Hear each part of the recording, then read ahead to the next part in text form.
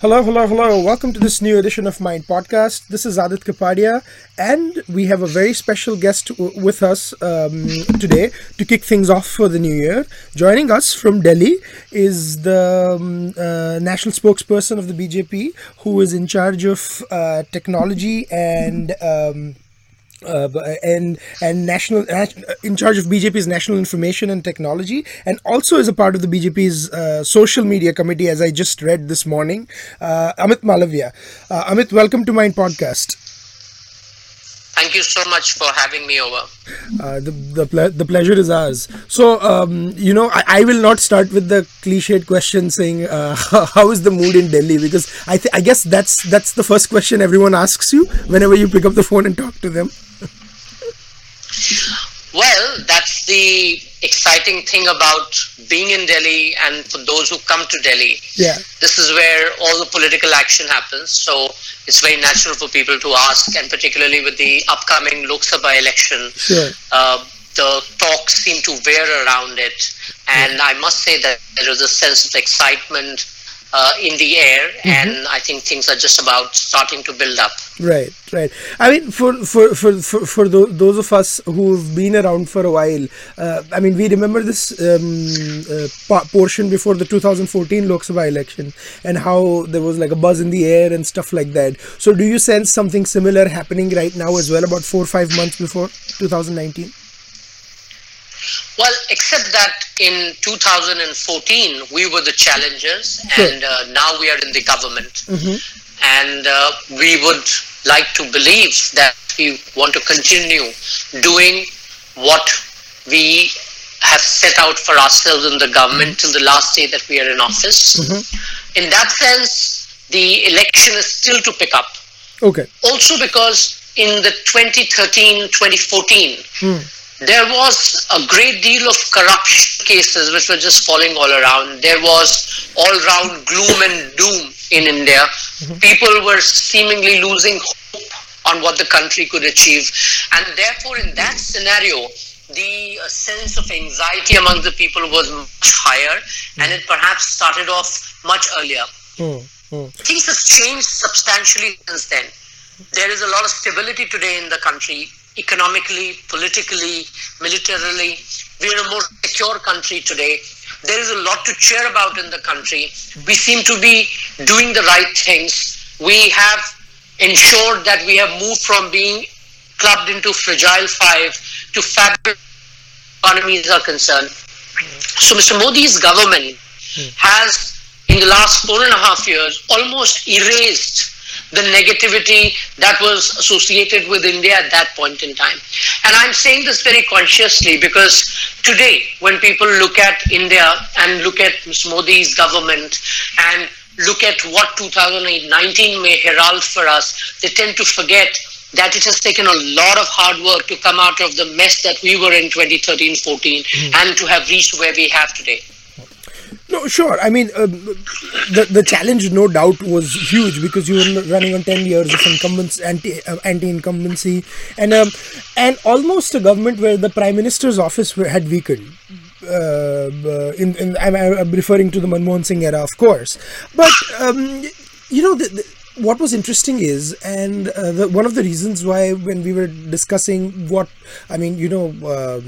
the topics that we were going to talk about on the podcast, one of the things I definitely wanted to discuss about the interview that Prime Minister Modi gave to Smita Prakash, and I'm going to kind of go into it because you mentioned the issues and stuff that had dominated and the challenges before, and I almost felt like that interview was a report card.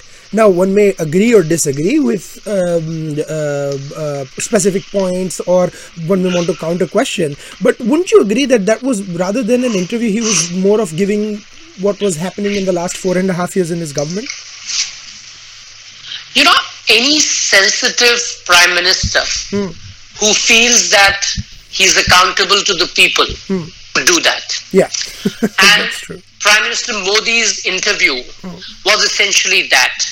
He wanted to perhaps cut through the clutter that surrounds public narrative and tell the people exactly what his government has done, what is his vision as the Prime Minister of India, what he has achieved so far, and where does he want to take the country. Right. I think in that sense, as much as it was putting in front of the people what he has done, he has also indicated what he would like this country to be, what's his grand vision for the country, and how the Prime Minister has placed the blocks in the 4.5 years of his government to ensure that India reaches there.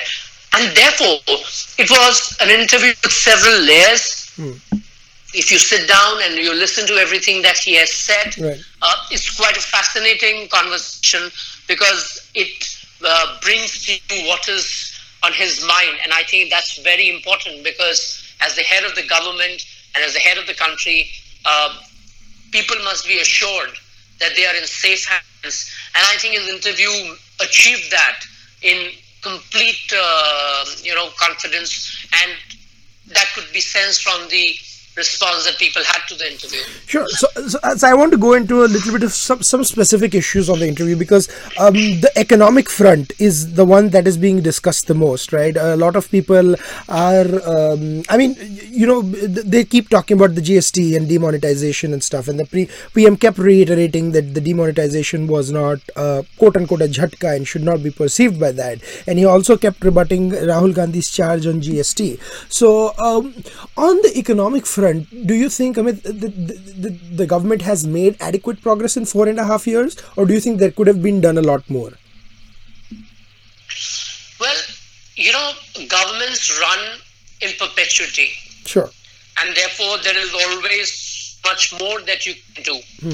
But the measure of success is where you were and where you have reached in that limited time that you had.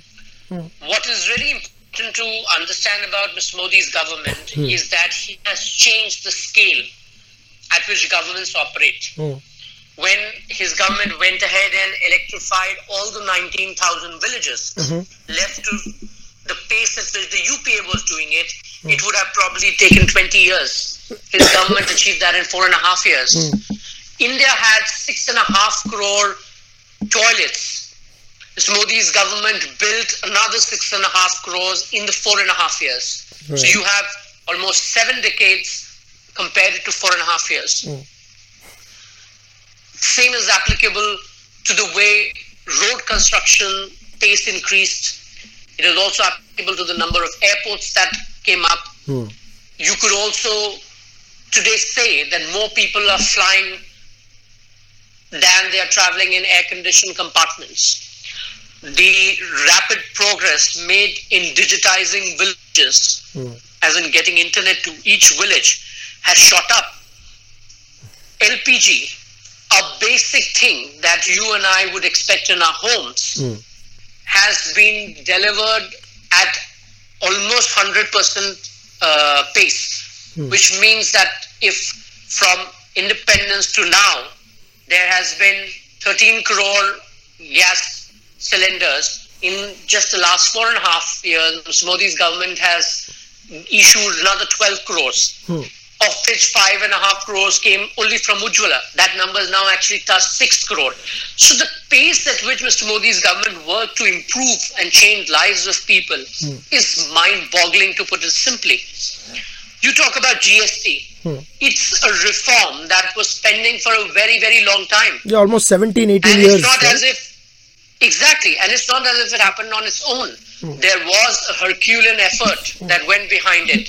Finance Minister Mr. Jaitley brought all the states on the table, and under the leadership of Prime Minister Modi, it was finally made a reality. The GST, despite all the propaganda, has in fact brought down the direct taxes of individual and has ensured that things have now become cheaper because the overall taxes that today manufacturers or service providers are paying is much lesser than what it was earlier. And therefore the inflation is down, the cost of acquiring things has gone down, and therefore it has all set in motion the propensity for people to consume more, which is the most essential thing in any economic activity. So now, coming to even things like demonetization, which the opposition wants to flog for political reasons. But the reality is that After demonetization, about 4.5 lakh crore rupees have come into the formal banking system.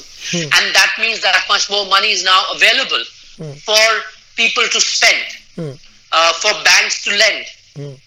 Politically, the BJP won the Uttar Pradesh election squarely after demonetization, and after GST was implemented, Gujarat, which is a fairly mercantile state, went to polls and the BJP came back to power again. So that tells you that somewhere people believe that Mr. Modi is doing things with the right intention. He may have taken tough decisions, but they are eventually going to help the country, to help individuals. And I think that's the sign of a very wise democracy. Yeah, I mean, in Gujarat, I mean, Gujarat's my state, and that was one of the things I noticed, that a lot of people, although they may have seemed a little disturbed from GST, they were willing to give the government another chance. They're saying that, you know, maybe we have not seen the fruits of GST and stuff. But they were hoping that one of the criticisms that I got from the ground was that the system, like there were a lot of changes being made, and I understand that it's something that the government is figuring out themselves, the slabs and the norms that were changed. So there was a little bit of one of the feedback or criticism was to refine the systems, and maybe that is something the government does need to look into, where they refine the systems, where the delivery system or the mechanism is a little better for GST.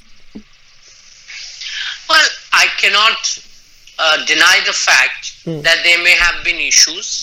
There are, in fact, challenges that the government is constantly looking to address. But what we should also not forget, that we are trying to replace an archaic system, which was broken at multiple levels. And India has a 3-level of governance structure. And therefore, for any reform, and a deep reform like implementing the GST is going to be challenging, is going to take some effort and doing on the part of government, not just the central government, but also the state government and the local body.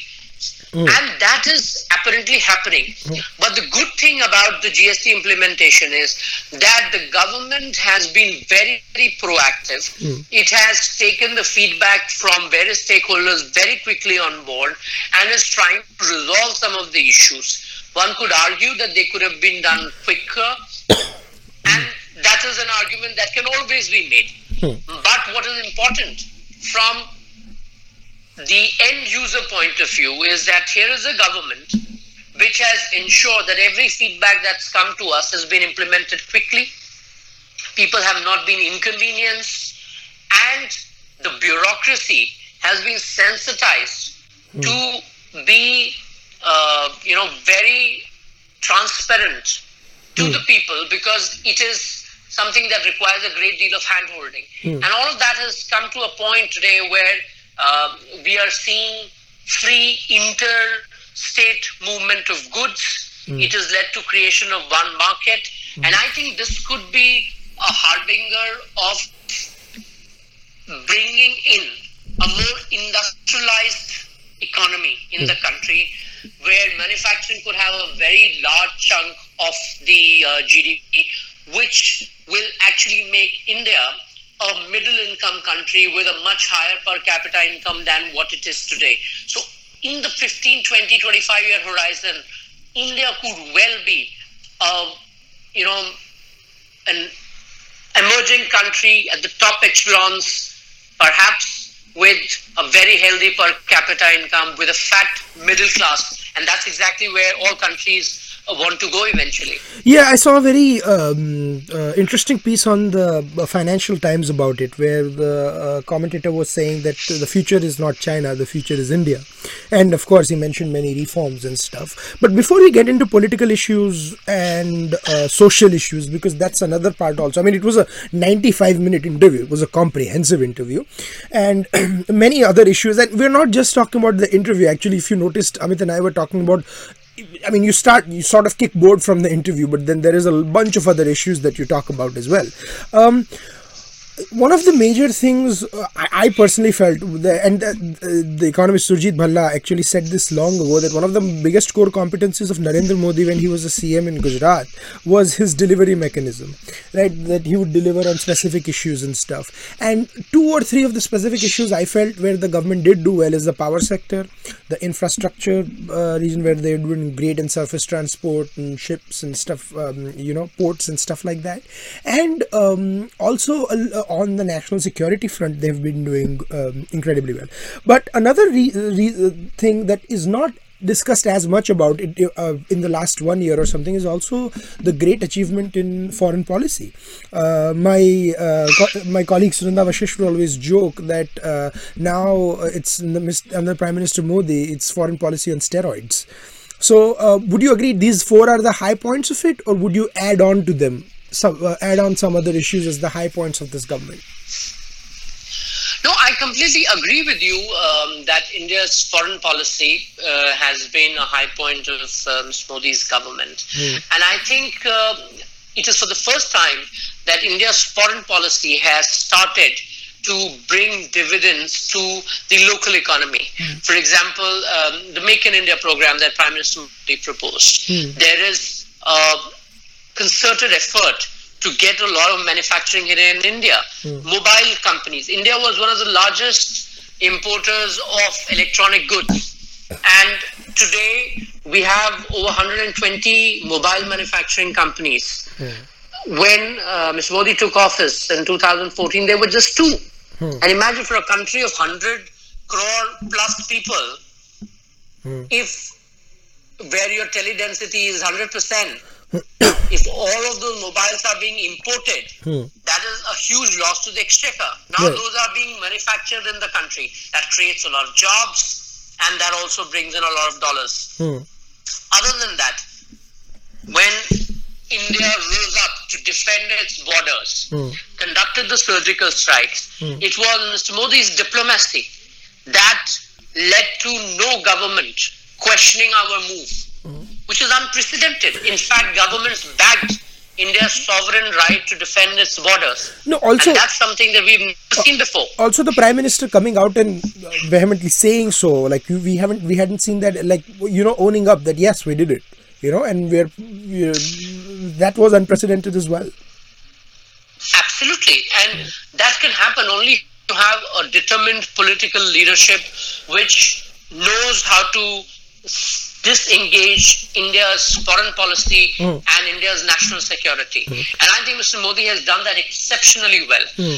I think any watcher of India's foreign policy would tell you that we are living in a golden era where India's Prime Minister is feted, is cheered for by world leaders, and he's somebody who's hugely admired, and somebody who's taken very, very seriously. The Prime Minister introduced a Look East policy, where countries like Singapore, Japan, and the entire South Asia is today looking to see how India could be the axis for this entire Look East policy. Now, these are fundamental shifts that he's brought about in the foreign policy. China today is engaged with us far more constructively than it was ever before.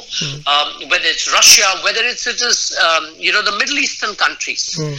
We have excellent relationships with them. We just extradited Christian Michel. I was coming to that. Happened if we didn't have a great equation with the Middle Eastern countries. Now, that really tells you that things have changed. Vijay Mallya is feeling the heat sitting in UK. He's going to be extradited any moment now. And therefore, there is a lot that this government has achieved because of the sharp foreign policy pursued by Mr. Modi. Yeah, no, I mean, Look East policy especially, looking at Japan, Vietnam is almost like a counterweight to China, and establishing our relationship so that we can, use that to leverage our relationship with China is an excellent step. I agree completely. So I want to talk about Christian Michel and politics in the next 10-minute segment. If I want to wrap up this quick segment on the issues.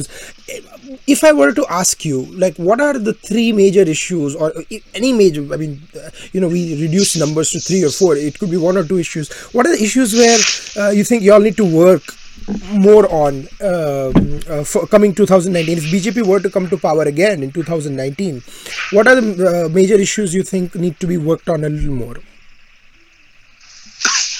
Look, Aadit, Mr. Modi has a vision for India that extends beyond the 5-year term that he had been given by the people of this country. There are a lot of legacy issues to be addressed in India. We have heard about rural distress. That seems to be the talk of the town. Let me tell you briefly what Mr. Modi's government has done for the farming sector. Sure. The agriculture budget has been doubled from 1 lakh crore to 2 lakh crore. The farm insurance has seen a jump of about 436% over the UPA 2's 5-year as compared to NDA. Right. The micro irrigation has seen an investment outlay of 1 lakh crore, and that has led to the area under irrigation to go up by approximately 298%. There is a conscious attempt to build cold storages, to invest in food processing, to invest in creating marketplaces where farmers could actually go and sell and could be, brought out of the stranglehold of the mandis. Sure. Now, all of this requires a lot of effort. We keep hearing about MSP. I want to tell your listeners, I was coming to that. Ms. Modi's government has ensured that the MSP across products, in some cases, more than 50% as compared to what it was in 2014 when UPA was in office. Merely increasing the MSP does not help the farmer. The offtake of produce under the MSP has gone up by about 400%. Similarly, the offtake under non-MSP products, which is the market intervention, has gone up by as much as about 250%. Now, having said this, does it mean that these small landless farmers, their lot has improved? The answer to that perhaps is no. But has a lot of work been done to address that? The answer is a definitive yes. What is going to change the agriculture scenario? In my view, two things. One, that the solution to agricultural woes does not lie in agriculture, but in building up your manufacturing, so that more people from agriculture could migrate to manufacturing. And two, that we need to start helping the farmer by putting in resources in his hand so that he could cover his input cost. And while we do that, the other very important thing that needs to be done is that small land holdings of farmers need to be aggregated in cooperatives so that the agriculture that they sort of get into becomes viable. Now, all these things, along with putting in the right infrastructure, ensuring that the produce reaches farmer quickly, there is cold storage, there is processing, so that the value added farmer gets more of the same stuff that he does. There is scientific know-how, input, soil health card, so that he can rotate his crops. All of that has to be done. Now, remember, we are trying to do all of this with the same that we have, with varying levels of competence. Yet, Mr. Modi, as Prime Minister, has achieved a hell lot, and perhaps a lot more that he will do in the next term when he takes office. Absolutely. Fascinating thoughts. So hold that thought, and then we are going to come now to politics in just a second. So, fascinating discussion, Amit. I wanted to talk a little bit about politics when we, the political issues, because of course when we have you on, we cannot let you go without talking about political issues. Because वो तो क्या है, as a political watcher, वो हमारे लिए मसाला आ जाता है ना.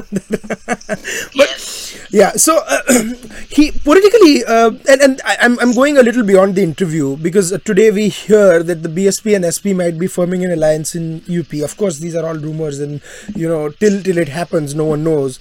So there is an issue of the Mahagathbandhan. Now, of course, a lot of media is leaving out the fact that they have only left 2 seats or 3 seats for the Congress in that, and I don't think the Congress would want that formula.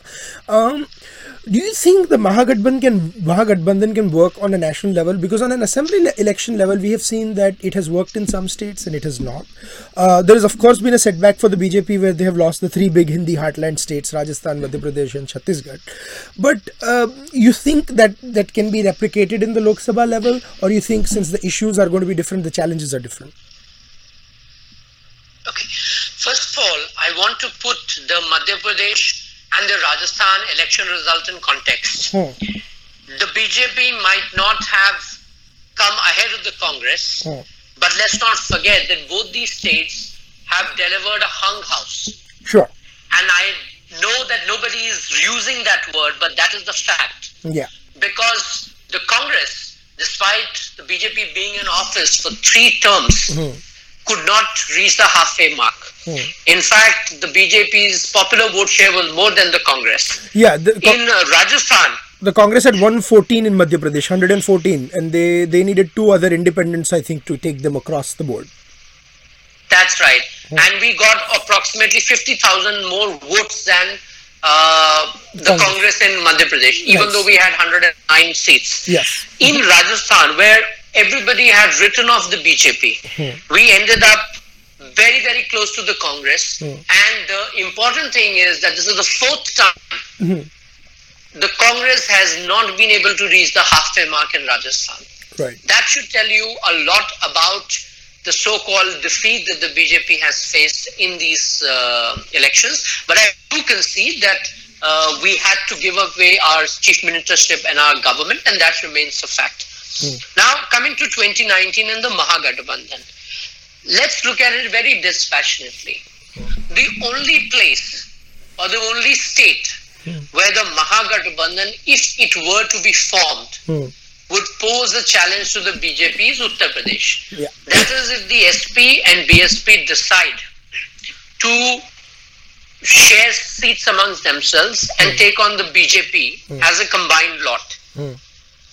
Other than Uttar Pradesh, in no other state, the BJP will have any trouble with the so-called Mahagathbandhan. Because if you look at Mamata Banerjee, she's unlikely to get into an alliance with the left or the Congress in West Bengal because she believes that she can do well on her own. Yes. In TRS, in Telangana, the TRS is unlikely to concede anything to the Congress. Sure. In Andhra Pradesh, you have a 3-party, or in fact 4-party contest with the Congress, us, CDP and YSR. It remains to be seen how much will Chandrababu Naidu be willing to concede to the Congress, assuming that he's already feeling the heat of YSR Congress gaining. In Karnataka, for example, the JDS and the Congress's vote share is absolutely concentrated in the old Mysore region. They have very scanty presence, at least the JDS has a very scanty presence in the rest of the state. So what do they get to each other while combining their might? Similarly, each of these players do not contribute to the so-called Mahagathbandhan in other states. For example, what is the vote bank that Sharad Pawar has in Telangana? None. Chandrababu Naidu perhaps has no resonance in Rajasthan. Or for that matter, Mamata Banerjee, if she were to go to Madhya Pradesh, it's very unlikely that she will be able to add anything to the Congress, which is the main party there. But having said that, the BJP is quite mindful of the fact that UP is an important state, and we are putting in all our organizational might to see that we can win 50% of the vote share. And if you win 50% of the vote share, then effectively you will win the seat. But having said that, I want to make a larger point here, Aadit. Elections are not about mathematics. Right. Elections are about leadership. Elections are about vision. Elections are about integrity of the leader. Elections are about how people perceive your party ideologically.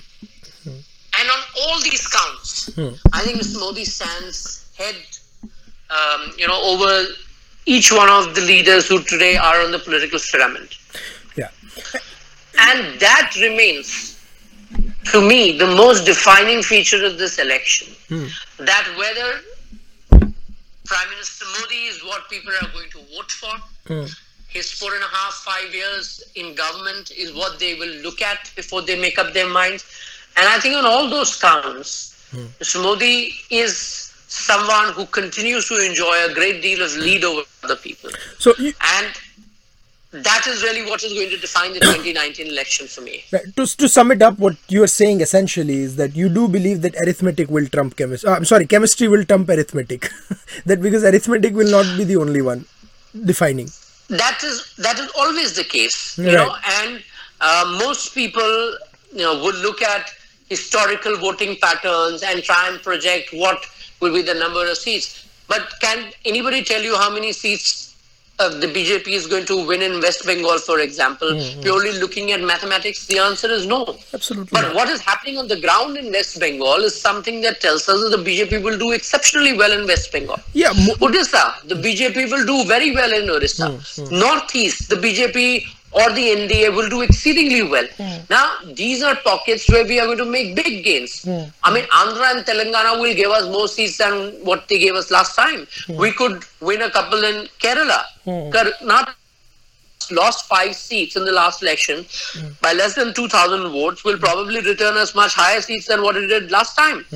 So there is a lot that we will gain. And if we do lose something somewhere, I think we will more than enough, compensated from other states. Yeah, because I mean, of course, north and west, there are some states, especially Gujarat, Madhya Pradesh, Rajasthan, where the BJP had almost saturated the amount of seats it could get. So there would be some losses, but you believe that they'll be offset in other states. So that's interesting. Yes. Yeah, that's interesting. Before, on a lighter note, because you talked about Chandrababu Naidu and stuff, there was, I think, I saw a tweet where he said that he was responsible for the BJP's loss in the 3 states. So someone jokingly said that I don't know about that, but he was definitely responsible for Congress's loss in Telangana. So I thought that was quite interesting on that. But that's true. Yeah, but before we wrap up, a little bit on the social issues, because the section that was the most discussed from the interview was where he talked about triple talaq, Sabrimala and Ram Mandir. He made a clear distinction, Prime Minister, in the interview, where he said that, the left and some of the alleged left liberals always would have this strange dichotomy over triple talaq and Sabrimala, where they would start equating the two. And he clearly mentioned that one was a specific temple tradition and the other dealt with issues of gender equality. So what is your position on this, and do you think that needs to change, like that weird bracketing of both of them together needs to change? Look, this bracketing of the two is something that the leftists want to do. But I could pose a counter question to them, that those same people who speak for the equality of women in Sabrimala are actually not supporting the triple talaq legislation in the parliament. So their hypocrisy is there for everybody to see. But I'm not going to make that comparison, because I believe that triple talaq is a draconian practice. It has no religious connotation. It is about subjugating women. It has been done away in Islamic countries who profess to have Islam as state faith. So if there was anything religious about it, they would have probably been following it, but it's not being done.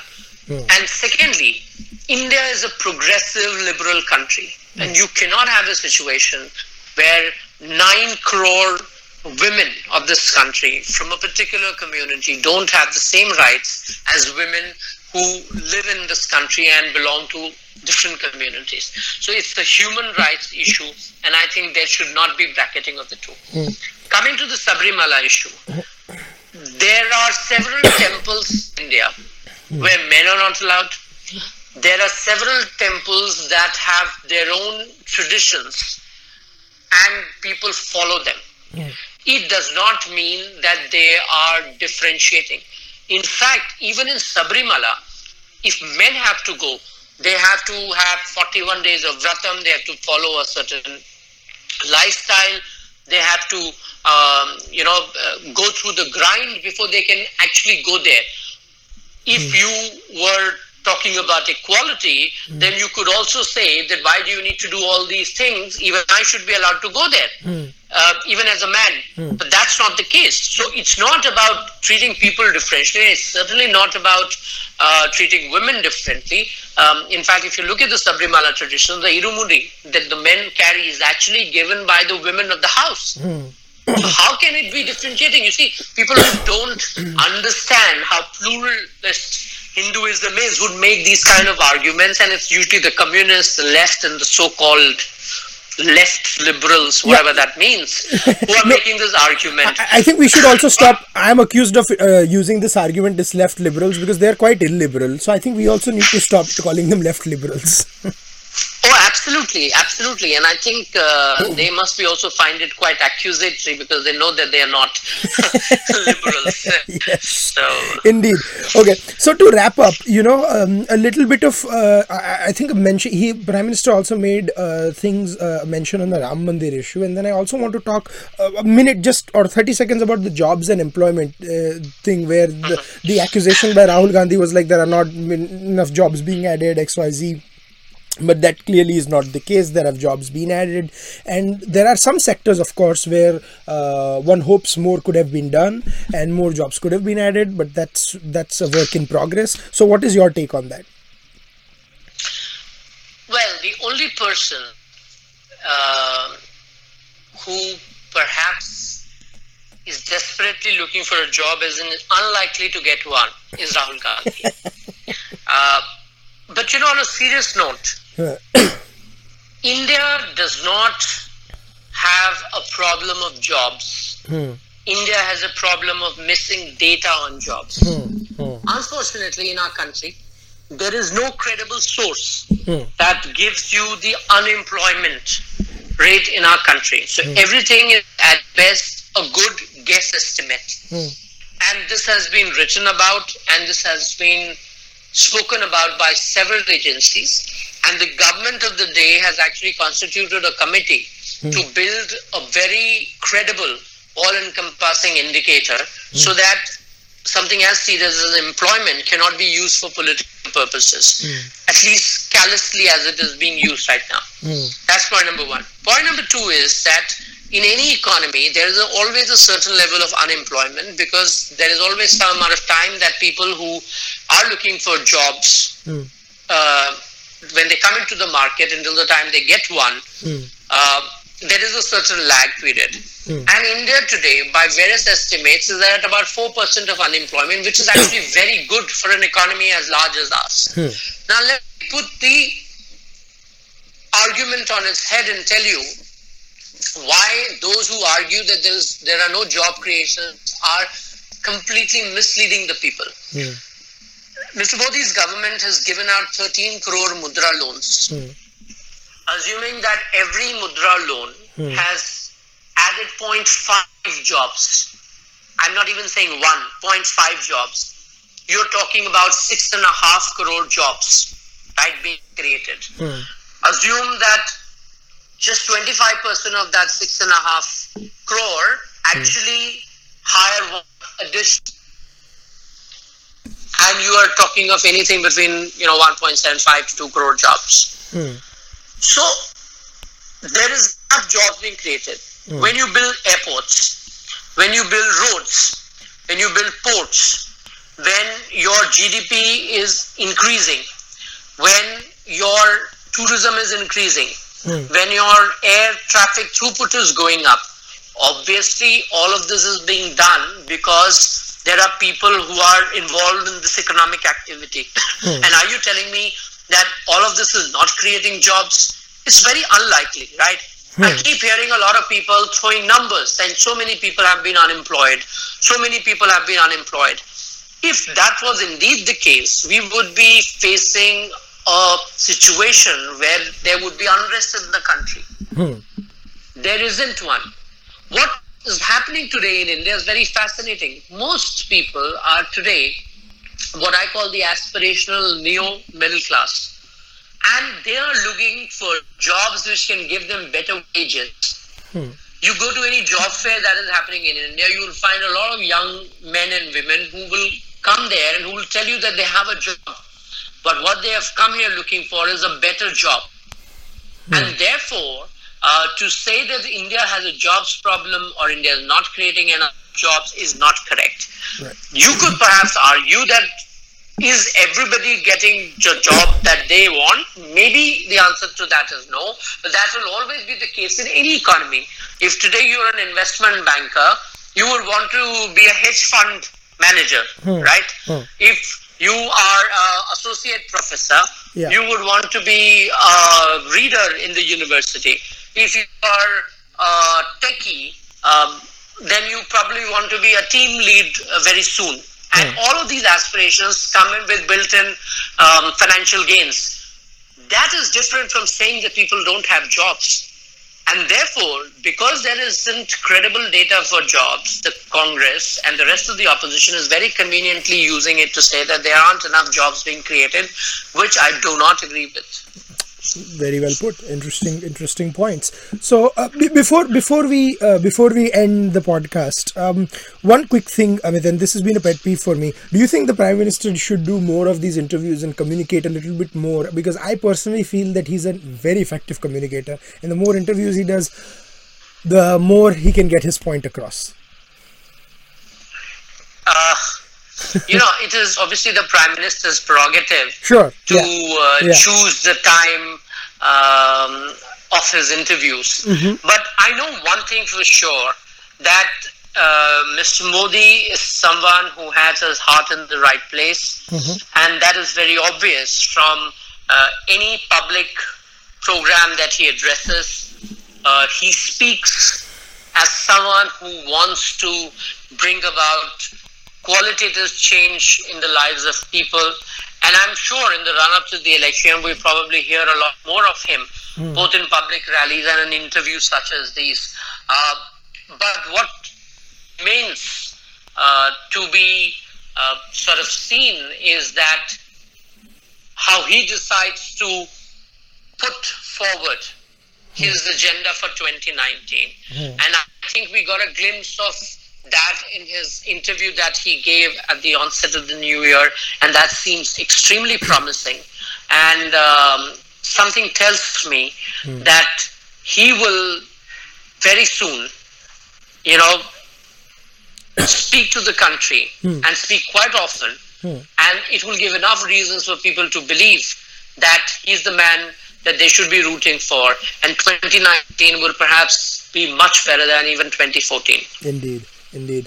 Well, appreciate you joining us. Thank you so much for this fascinating discussion.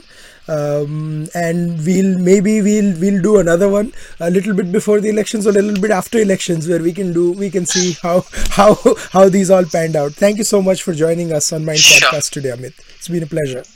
Thank you so much. Thank you.